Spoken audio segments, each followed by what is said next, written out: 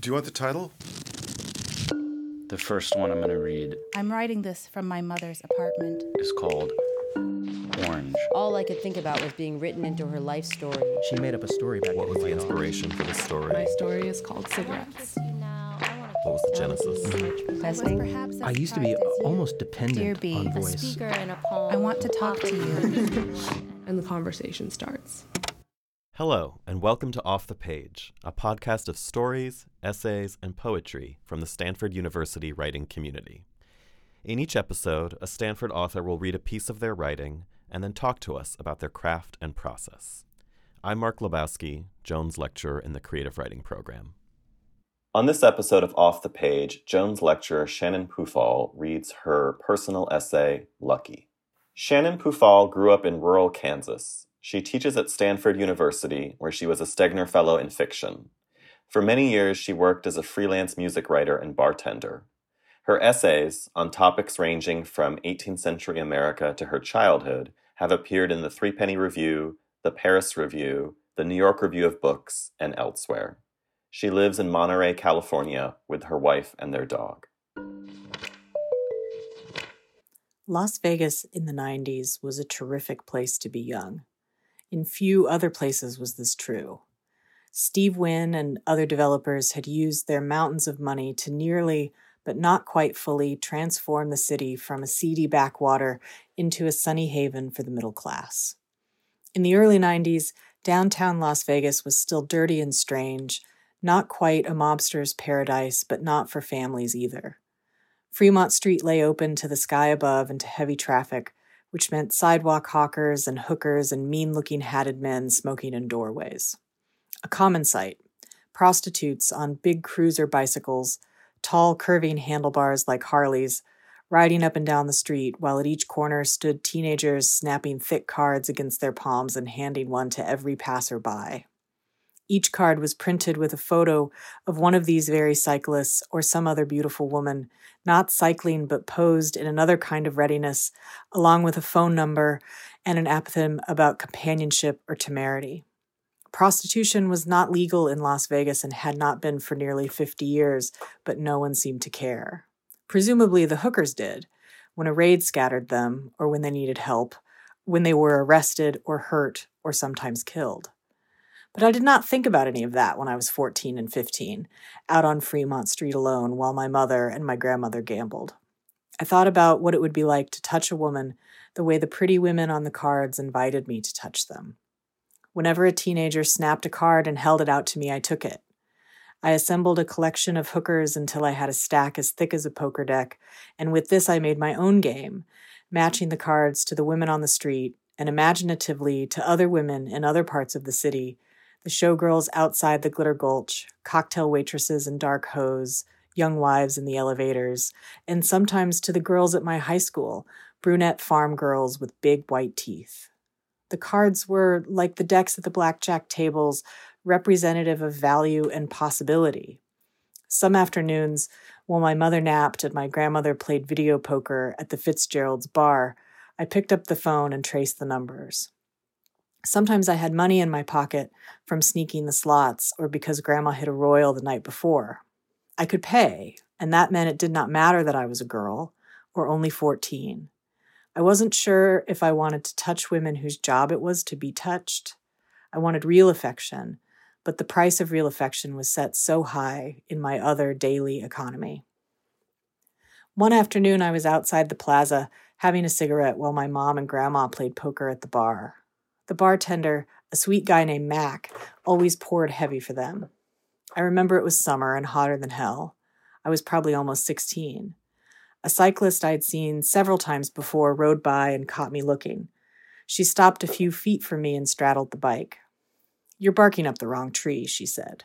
She was blonde and 40-ish, older than my mother was then. I didn't know what to say, so I nodded. She was probably right about any number of trees. She stood a moment staring at me and then smiled. "You having any luck at the tables?" she asked. "I don't play the tables," I said. "No shit," she said. Then, "Got another cigarette?" I shook my head. "Stole that one, huh?" I nodded. A silence lingered between us, and then I held out the cigarette and she laughed. "You sharing or giving?" the woman asked. I didn't answer, stunned as I was. "Giving then," she said, and put the cigarette between her lips and mounted the bike and rode off down South Main. I sat there a while in the heat trying to figure out what I felt. The exchange had been more complex than I imagined. My grandmother came out with a cup full of quarters and stood next to me. "You're too young to smoke," she said, and handed me the cup. But she was looking up the street where the woman had disappeared, and when she looked back, she smiled at me. "What a place, huh?" she said. My grandmother, a boot-wearing, chain-smoking Catholic, made a small fortune selling imported cars in the 70s with her Methodist husband. My grandfather was a man who loved ice cream and children. They were a poor match in everything but business. For many years, my grandmother traveled by car through the Southwest with a female companion, first a much younger doctor named Pam, and then an older Dutch divorcee named Tatiana Vandertrap. She loved a good hamburger and a clean bathroom, and used to say she knew every McDonald's from Topeka to Los Angeles. These friendships were oddly intense and capricious. My grandmother spent a good part of the year with Pam or Tati, but often she was on the outs with one or both of them. Their quarrels left her shipwrecked in her dark, paneled living room in Topeka, where she watched game shows and dozed through the day until something in her resolve snapped. Then she would get her hair set and the car tuned up and take off on her own. But she had no one to gamble with. The absence of her friends provoked her fickle generosity, and in need of companionship, she bought my mother and sometimes me plane tickets to meet her in Las Vegas. By the time I was 18, I had already been to Las Vegas a dozen times. My grandmother snuck me cocktails and 20s for the cherry slots. Walking up and down Fremont Street in the middle of the night or near dawn was the only real experience I had of urban life. My own parents were working class. My father had been raised Missouri Synod Lutheran by his German parents, and we lived on the Kansas farm they'd bought from homesteaders. My parents, my sister, and I lived in the big farmhouse, and my paternal grandparents lived 50 feet away in the farmhand's house. Their influence was entire. The influence of Kansas was entire. In Las Vegas in those days, the underage could move through the casinos but were not supposed to stop for more than 10 or 15 seconds by any machine or table. Back then, the slot machines still took actual coins, so we carried with us half-gallon plastic cups printed with the names of the casinos. There were small hand wipes everywhere for cleaning off the dark grime left by the coins. Security was minimal and more attentive to drunks and cheats, so I was able to play a few dollars at a time, sometimes more and longer if it was crowded. I was a broad-shouldered girl with a short haircut and quietly intense.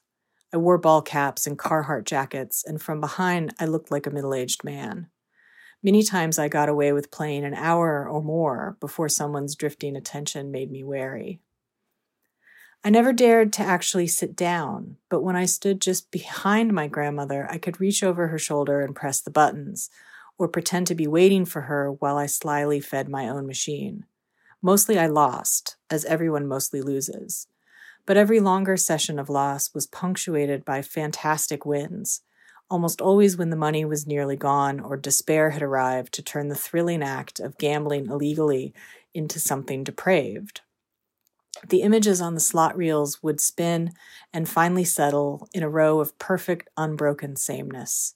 Cherry, cherry, cherry, or 777. And the lights would flash and the klaxon sound, and I would stand back from the machine and close my eyes, sated because I was suddenly the object of good fortune, and because such small fates always seemed to prove somehow that I was all right. What a feeling that was. You don't have to be a gambler to know it. The long daily boredom of life interrupted, suspended by improbability. The erasure of constraints imposed by one's family or one's culture, the connection humans feel to God or to other humans when they are at the center of a coincidence. Daily life is long and boring, yet filled with obstacles and choices of real consequence. At its end is the fact of death. But every quarter or dollar chip, every spin or deal is a single door opening into the future. A future emptied of everything but that one outcome, win or lose. How many people are walking the earth this very moment, hoping for that feeling? For decades now, Fremont Street has been covered by a barrel vault canopy, close to traffic and unlicensed business, and the prominent sight is not the hawkers or the cyclists, but a laser light show that often features bald eagles and stadium rock. If you want to collect your own hooker deck, you have to go to the Strip and actually walk it, which is a huge endeavor in the desert heat, along sidewalks too narrow for the crowds. You have to pass by the legless men and drugged-out women who perch at the edge of the bright fantasy and ask for a coin or two for some small souvenir of the fantasy's promise. Part of the city's transformation has been to limit foot traffic, or rather to delimit it, so that the huge resorts are set 200 feet back from the street and connected with breezeways and automated guideways high above the desert. Where you go and how you get there are determined in advance by architects and engineers. The street life now happens elsewhere, where most tourists do not wander. When I was a teenager on Fremont Street, the whole American institution of gambling was undergoing a transformation. The slot machines I played in the early 90s, with their big black handles and their actual reels, are now completely antiquated. Modern slots are controlled by circuit boards, not gravity, and they offer so many winning and losing combinations and so many animated details that often only the lights and the bells tell you if you've won or lost. Very little of the experience is material. Until the final reel plunks into place, your money is held in risks abeyance, and nothing else need be known or done. And yet the slot machine has become one of the biggest generators of casino profit, tribal wealth, and tax revenue in the U.S. They are played by tens of millions of Americans each year, in casinos and online. Today's slots are the offspring of much simpler devices popularized in the late 19th century, which dispensed candy, fortunes, or love advice. The development of modern slots, where money itself was the reward for money, added the element of chance to the transaction. One might spend money and get nothing at all. People love that sort of thing. Many gambling historians argue that this advance allowed the casino to thrive by creating the sense that something besides one's own will determined the result. Most of our modern casino games began as fortune-telling practices in rural and indigenous communities. Our inclination has been through the centuries to use these games to tap into the unexplainable and the unknowable, and in that way learn something about who we are or might be. This power to reveal and define also makes gambling a perfect mode of control. The great empires of the 18th and 19th centuries traded or stole what became casino games along with religion and microbes. They used them to swindle the less powerful by exploiting the sense of destiny and propriety generated by games of chance. Think of the Bertrams playing speculation in Mansfield Park, a novel shadowed by the link between love and colonialism. Most gambling legislation in the last 30 years has been enacted piecemeal, state by state and often game by game, for the purposes of regulating economic advantage. Gambling legislation literally sets the odds by mandating how much individual games or casinos must pay out. This number is always well below 100%. The gambler's losses are instantiated as a matter of law. Luck has little to do with it. But we don't really care about that. I certainly didn't. Luck, as both transcendence and approval, was what made me feel free as a kid. Free to participate in an economy that promised jackpots, financial or affective, and in a place that seemed to suspend all the normal rules. What happens in Vegas stays in Vegas. Setting apart the experience of luck allows us to retain the feeling that gambling is an act of transgression, even while it is increasingly quotidian and regulated. This should sound familiar to all of us living in the 21st century. The sense that a game of chance asks or answers a private, wordless question, and that luck reveals our moral worth, is central to the magic of many modern things.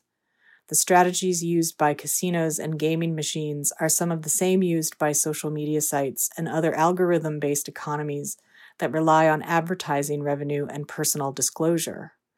The psychological and technical systems originally built for casinos have found great admirers in Silicon Valley, where slots are seen for what they are, loud, lighted Skinner boxes. The goal of the casino is virtually the same as that of dating apps, Twitter, and iPhone games, to trap the user in a loop of loss and pleasure, approval and refusal. As Gia Tolentino put it in the April 29th issue of The New Yorker, such platforms, quote, encourage compulsive use by offering forms of social approval, as though you're playing a slot machine that tells you whether or not people love you, end quote.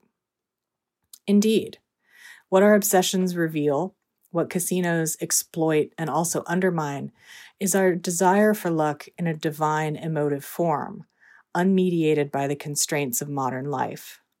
Gambling technologies are designed to mimic this karmic affection and to obscure their aims by preventing us from looking ahead and later from looking back. Most importantly, they are meant to make us feel that their use is a marker of personal freedom and that they exist in some essential way to tell us who we are. And yet, I did learn who I was by playing the slots. I did encounter luck that way. I was free in Las Vegas because my choices were no longer constrained by my family or my region, by my class or my sex, that they were constrained by something else, something new and unsaid and therefore unknown to me, is merely a truth of growing up. It wasn't winning or losing that made me free. I don't remember any particular jackpots or how much money was won or lost. Such things are merely representative.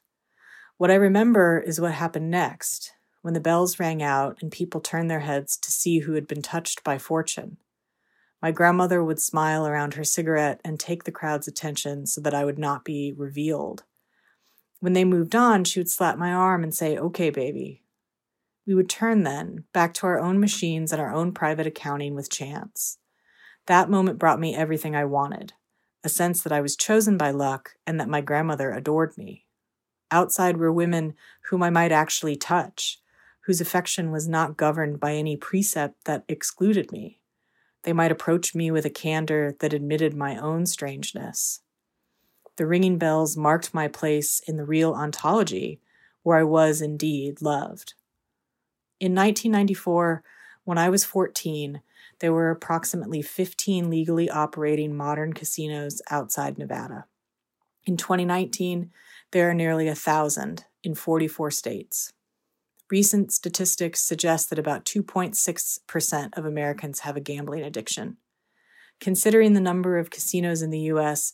and the number of people who visited them last year, a self-reported 30% of the adult population, or almost 70 million people, this is a vanishingly small number.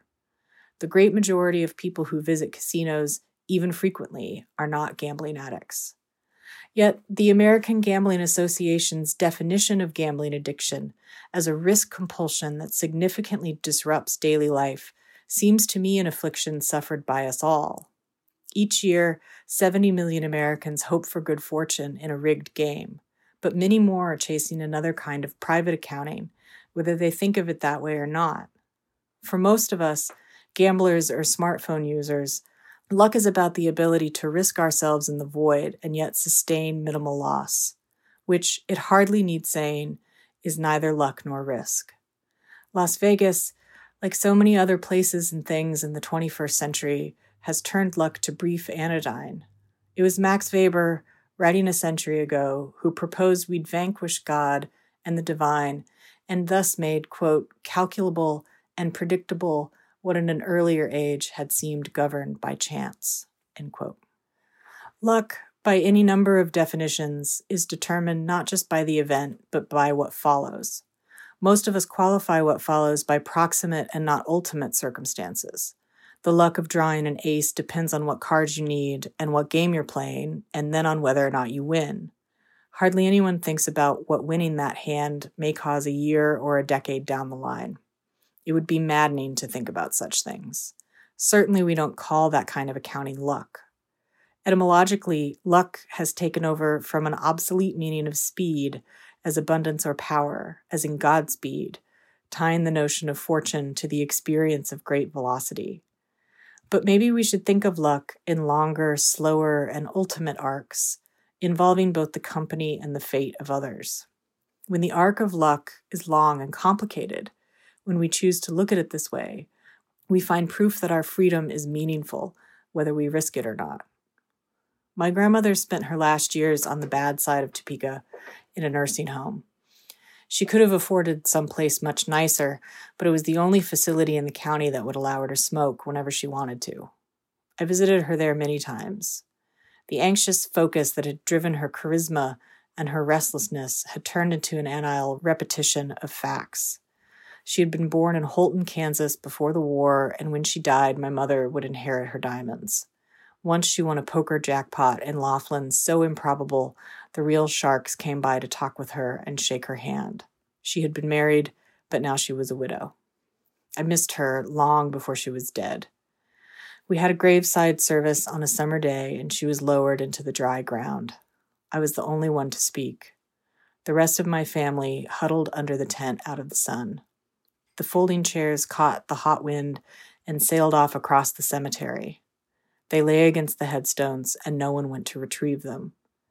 I told as much of the truth as I could, and when I was finished, my grandmother's children and her grandchildren fled the tent and began to drink and talk of themselves. Tati was dead, and Pam had moved to Glendale. My grandmother, in her misery, had estranged everyone but me. What I didn't say at her funeral. One night, long ago in Las Vegas, she and I sat smoking on the curb, watching the hookers ride and the smoke spill from the open doorways. Fremont Street narrowed and disappeared under the constellating lights of the Plaza car park. Without looking at me, she said that had she been born when I was born, she could have been a lesbian. She smoked and looked past me into the lights, and because I was young and embarrassed, I said something stupid like, "Good for you." She laughed, threw her head back and laughed for several seconds. "Just luck, really," she said. She turned and smiled at me then. I remember that just behind her head, Vegas Vicky snapped out her neon boot and appeared to kick my grandmother in the ear. I smiled back and let the conversation in there. I had no idea what to say. But God, the questions I should have asked. Not least what she meant by luck. Bad luck to have been born too soon? Or good luck to desire whatever she desired? Perhaps her girlfriends, but more likely just some form of freedom. Or good luck for me, getting to live now. Or maybe bad luck for me, and good luck for her, for being born too early and missing a sad fate like mine. I like to think now that she meant good luck for us. To know each other and to be together in a place so wonderfully strange. We think of luck the way the modern world created by casinos has taught us to think of it, as personal, individual, and private. Good luck is getting into the college you want or hitting the jackpot. In this way, luck is reduced to something finite. It has very little to do with the feeling I had at 15, when the klaxon rang out and I pleased my grandmother, or when, for the briefest moment, we sat together as two dykes, lucky to be alive. You can find more of Shannon's work on her website, shannonpufall.com, and you can also purchase her recent novel on Swift Horses, available in bookstores now. Hi, Shannon. Thank you so much for sharing that and for being here on Off the Page. I guess my first question is just, what was the inspiration for this piece? I know you write a lot of nonfiction, both memoir and more critical historical work, and I know that gambling is obviously a big theme in your fiction as well. I'm just curious what the inspiration for this particular piece of memoir was. I've been to Las Vegas many times, and I really wanted to write about that moment in Las Vegas, that sort of historical moment of the kind of mid-90s before it became the tourist destination that we now understand it to be, right? And particularly along the Strip with all those now iconic buildings like the MGM and the Luxor in the shape of a pyramid and the miniature Paris and, the miniature, I think there's a miniature Venice now, where it really embraced its simulacra. I think I wanted to write about the Las Vegas before all of that happened and my experiences there when it was still a place that felt deviant and a place that you could go and feel as if you were still in some ways on the fringes of what was the ordinary sort of 20th century late capitalist world. Now that's the world, right? I mean, you go there and it is the embodiment of 21st century late capitalism. But at the time, it still felt marginal in a way that was really appealing. And I wanted to write about that. I'm curious, you're a writer who has a background in the study of literature and who draws a lot on knowledge of cultural history in the United States, and then to combine that with memoir and from pieces of your own life, I'm curious, just in the crafting of a piece like this, at what point do you look back on these experiences you had when you were 14 and 15 and see them in a context of the transformation of Las Vegas or in the context of this sort of uber capitalism? How do you make those connections, I guess, between the sort of personal and the scholarly in the writing of a piece like this? I think for me, it's very often that I encounter then some kind of theory or history that illuminates for me an experience that I've had, where I had some question about it beyond my own emotional life, and encountering then those things in other places really helped me understand, like, what was it that was special about this? Or what was it that felt so strange about this moment? And I think that confluence is really productive. I don't know how I would write about my own life without placing it in those sort of larger contexts. I'm not sure that my life has very much meaning, actually, without those contexts. So, and that's, I think, in general, the kind of writer that I am. I'm interested in the milieu, not more than the people interacting in the milieu, but understanding how the milieu is impacting the kinds of things that people have to say to each other, the ways in which they feel love or don't. That's sort of the process. I have to gather and have other people explain to me what it was that happened. Yeah. Is that a process that requires a lot of revision? Like in a piece like this, is there a lot that ends up on the cutting room floor?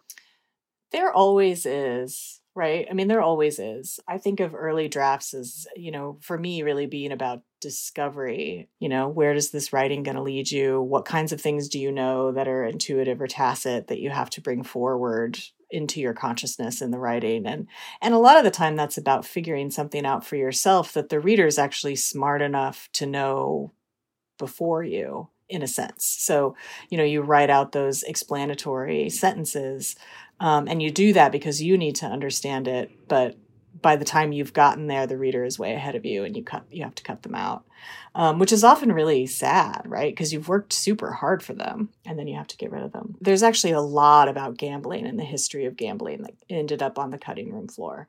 It just drew away too much and for too long from the drama of the personal story. I've got at least 6 paragraphs on the history of slot machines.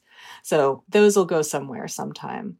Often it's the other way around, though. Often for me, it's an essay starts from a personal experience and leads me into something much more evaluative or expository, and the personal just kind of falls away because it isn't really needed actually to illuminate whatever the concept or phenomenon is that I'm interested in. So sometimes it works the other way around. And this essay draws on a lot of the material or on the milieu that inspired your novel, Vegas and gambling, but also the character of your grandmother, who I believe was, at least loosely, an inspiration for the protagonist of your novel On Swift Horses.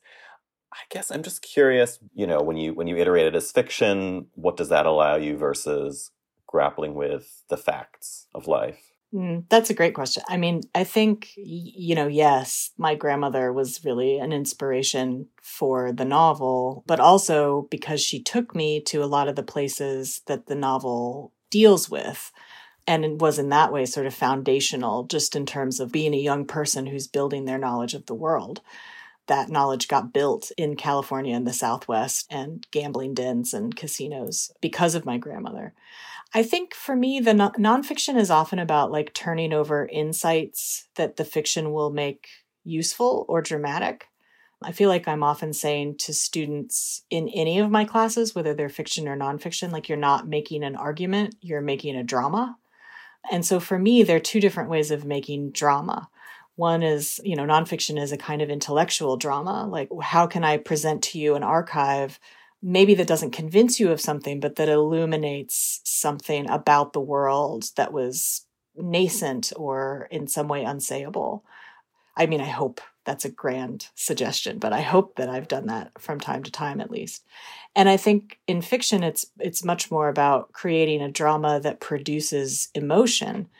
And I think there are different modalities that one genre embraces more than another. So for instance, I find it much easier and more productive to be lyrical in fiction, that much more can be done through lyrical description, for instance, than can be in a nonfiction essay, where what you need really is a different kind of emotional response from the reader that doesn't admit as much lyricism or something else. So I feel like writing novels is my calling.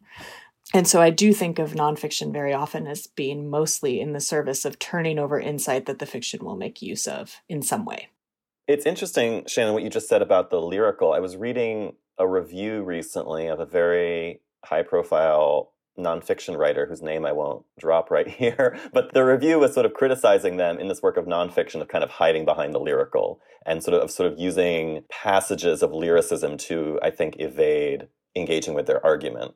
I thought that was really interesting as someone who has never really written proper nonfiction. That is interesting. And I think that's definitely a real possibility. I mean, I think you see this in other ways too in nonfiction. And again, not naming names, but, you move up to the crux of an argument or the place in which a writer needs to come to some kind of concrete or communicable solution or answer or determination. And there's literally white space, where it's just kind of cobbled together in a sense, rather than reaching for real conclusion.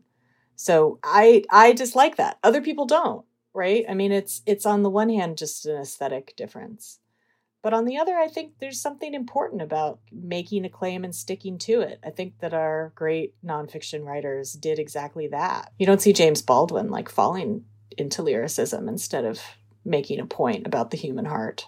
I wanted to ask about Fremont Street, where this essay takes place. You write about the transformation it's undergone in the last 20 years. And I wonder if you could speak a little bit about, as someone coming from a rural background, this is your experience of urbanity, like, what does foot traffic do to, like, liberating the human spirit? Or what does foot traffic mean for a city, for city life?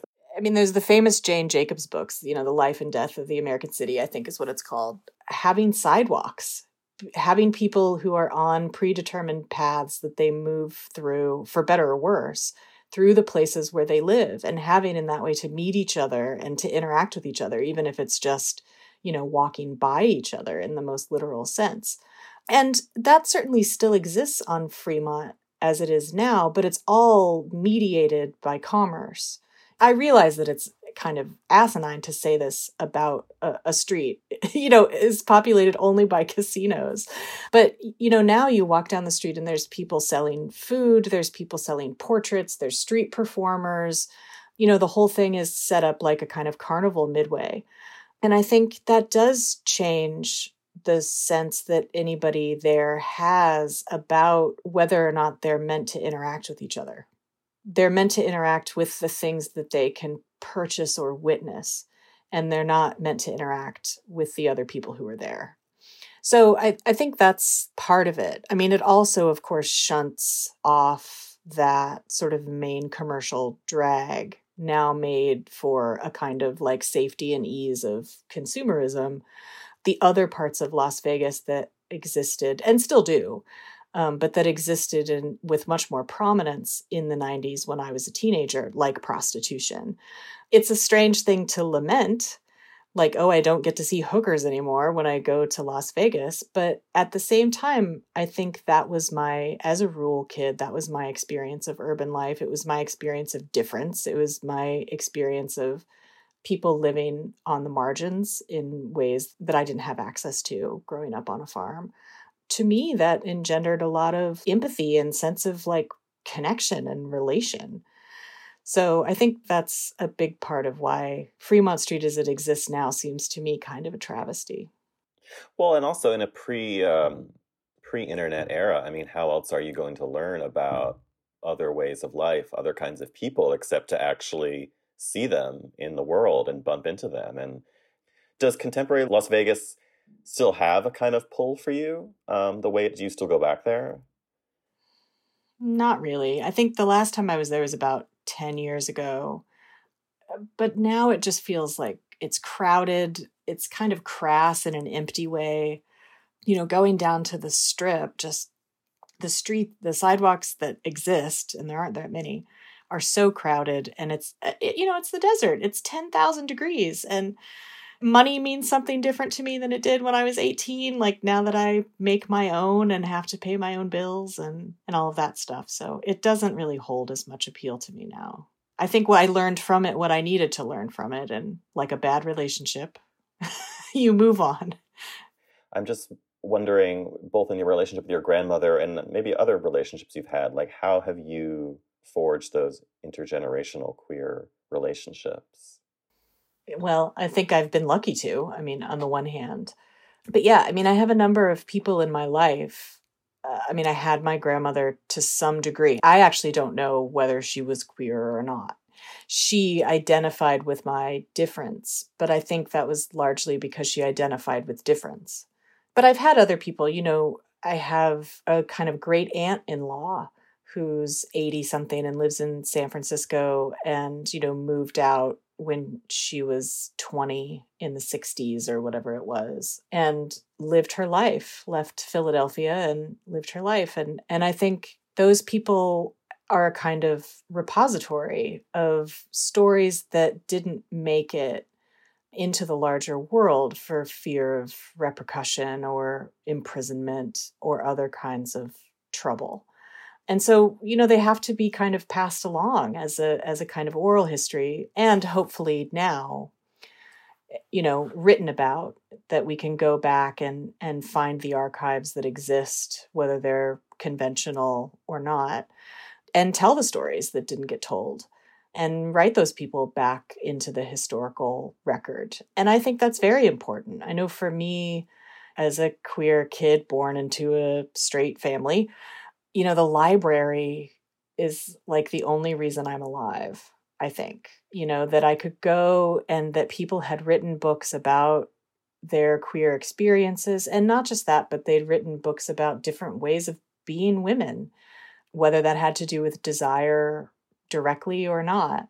And that kind of knowledge production and transmission is absolutely essential, and the lifeline that we have to anything like Ancestry, which I really do believe people need in order to feel at home in the world. So I hope that that's my way also of giving back with my life, is to do that work and make it available for other people. My last question is, you are one of the few writers that I know who, as far as I understand, came to the creative writing world from the PhD lit side of the hallway. I don't know too many people who have made that transition, and I'm just curious what that was like. I'm curious how writing fiction and creative nonfiction emerged from your studies of literature. I think I always wanted to be a writer. I think I was a working class kid from a small town and a really rural background, and that didn't seem in any way practical. And I think, getting a PhD in English is only arguably marginally more practical, but it did seem like a profession, right? And there was a track that one got on. And you went to college and you studied these things, and then you went to graduate school and you got this terminal degree, and then you went and you taught others, and that was a job. That was a career you could have. And so I think a lot of it was just that it felt that way to me. I didn't think that what I needed to know to be a writer was instruction in writing. I thought that what I needed was to know about literature and to know about the world and to know about history. And that to me was what a writer knew. I went to graduate school to get a PhD in literature because I thought that was what I needed to gather in order to be the kind of writer I wanted to be. That's why I did it that way. And then I think getting to teach writing now, I feel slightly differently about that idea. What got me from getting a doctorate to getting to write novels was just luck again. The fact that I was invited to come to Stanford and that I get to be here and that I get to do the work that I get to do here. The transition from one to the other was like an external divinity in a way. Thank you so much, Shannon, for being with us here on Off the Page and talking about all of this.